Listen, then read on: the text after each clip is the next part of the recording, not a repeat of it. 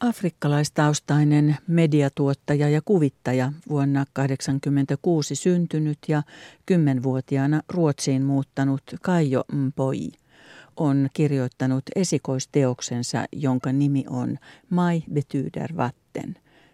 Mai tarkoittaa vettä. Sen on suomentanut Virtaavan veden sukua -nimisenä Ula Lempinen.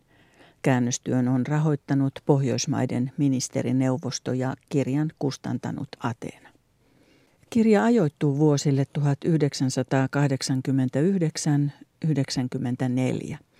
ja kertojana on Adi-tyttönen, jonka Zairesta kotoisin oleva perhe on asettunut Tansaniaan.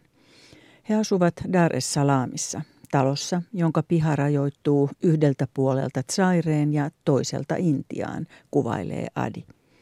Lähistöllä on moskeija, jonka rukouskutsut kaikuvat naapurustossa, mutta tämän kirjan perhe on kristitty.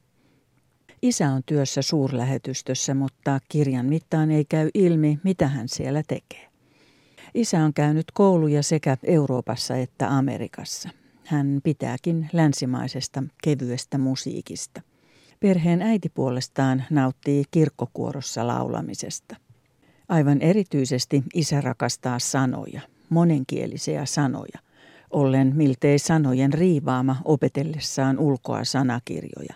Adin mukaan isällä on sanavimma, koska sanat täyttävät tyhjän tilan. Koko kirjaa leimaa kuitenkin sanoja enemmän kaikki se, mitä ei pueta sanoiksi, ainakaan merkitykseltään helposti aukeaviksi.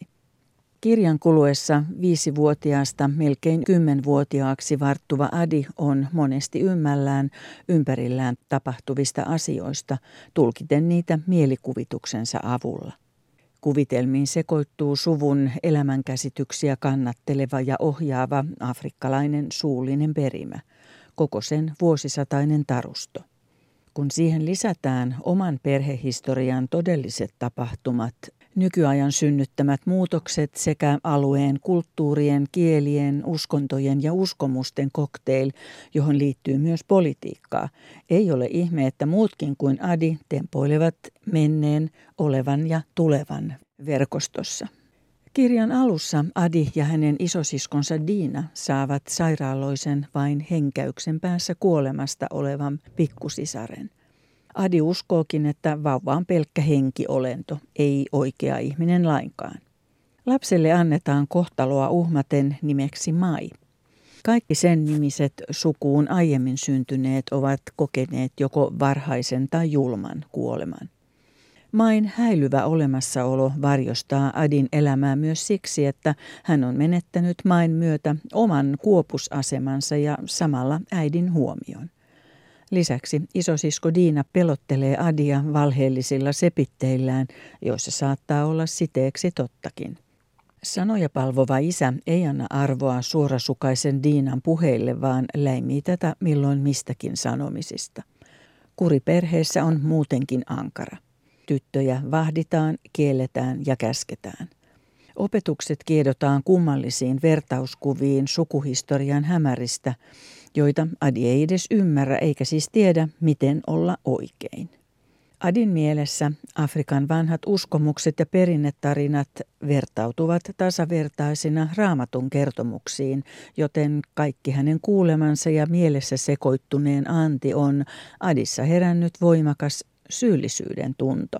Adi käy keskusteluja hänen erheistään muistiinpanoja tekevän mielikuvitusjumalan kanssa, mutta Jumalasta ei juuri ole apua. Jostain syystä Adi luulee Jumalan asettaneen hänet vastuuseen pienen Main tervehtymisestä, vaikka äiti hoivaa hengitysvaikeuksista kärsivää lasta ympärivuorokautisesti. Ilmassa väreilee muutenkin kaikenlaista. Varhaisteini Diina tanssii provosoivasti ja pitää peliään poikien kanssa saaden isänsä raivon valtaan. Adi kurkistelee salaa vanhempiensa toimia kylpyhuoneessa, kuuntelee kotiapulaisten puheita ja seuraa muutenkin talon pihapiirin ja lähikorttelin tapahtumia. Myös koulutovereilta saa monenlaista tietoa noituudesta ja muusta. Kun alakerran perheen nuori sukulaismies Monsieur Elephant yrittää lähennellä Diinaa ja Adia, Diina passittaa miehen matkoihinsa, mutta Adi kiinnostuu luvatuista karkeista, mikäli suostuu nuorukaisen leikkeihin. Adi häpeää persouttaan makealle, mutta on myös utelias. Kaikki oudot asiat tuntuvat liittyvän salaisiin ruumiin osiin ja tahmaisiin eritteisiin. Silmät kiinni ja suu auki, sanoo Monsieur Elephant. Nyt Adi on mielestään paha ja likainen, mutta vaikenee tapahtuneista. Virtaavan veden sukua -kirjan ytimessä on isän, äidin ja 3 tyttären muodostaman perheen arki, Adin silmin nähtynä ja monilla sukutarinoilla höystettynä. Se 90-luvun alun Afrikka, jossa Adi varttuu, on yhdistelmä modernia maailmaa sekä menneen ajan taikauskoa ja voimauttaviin sukutarinoihin takertumista. Se on myös Adille ja hänen siskoilleen epämääräisten pelkojen ja tottelemisen pakon kasvuympäristö, jossa vanhemmat yrittävät kasvattaa ja suojella lapsiaan osaamallaan perinteitten edellyttämällä tavalla. Koska Kayo Mpoyin Virtaavan veden sukua -kirjan näkökulmahenkilö on lapsi, monet Afrikan todelliset tapahtumat, sodat ja väkivalta ja koko historian painolasti siirtomaa-aikojen julmuuksineen tulevat esiin lähinnä viitteinä tai erillisissä kertomusluvuissa, mutta myös jonkinlaisena tulevaisuuden ennakointina Adin perheen sisarusten elämänvaiheita valotettaessa. Kayo Mpoyi osaa kertoa. Hänen kirjoitustapansa on kiehtova sekoitus suoruutta ja verhottua. Ehjimmillään kirja onkin Adin ajatusmaailman parissa tai kuvattaessa kodin ja sen lähiympäristön tapahtumia ja ihmisiä. Lukija aistii tunnelmat ja tuoksut. Paahteiset kesäpäivät, kattoterassilla kuivuvan pyykin, lasten leikkien äänet. Myös Adin nimettömät pelot ja nurkissa lymyävät salaisuudet. Vaikka Adi on vasta pieni tyttö, hän alkaa vähitellen löytää oman äänensä, omat sanansa ja oman rohkeutensa. Idulla on selvästi jotakin uutta. Kirjailija Kayo Mpoyi on omistanut tämän esikoisteoksensa 6-vuotiaalle itselleen.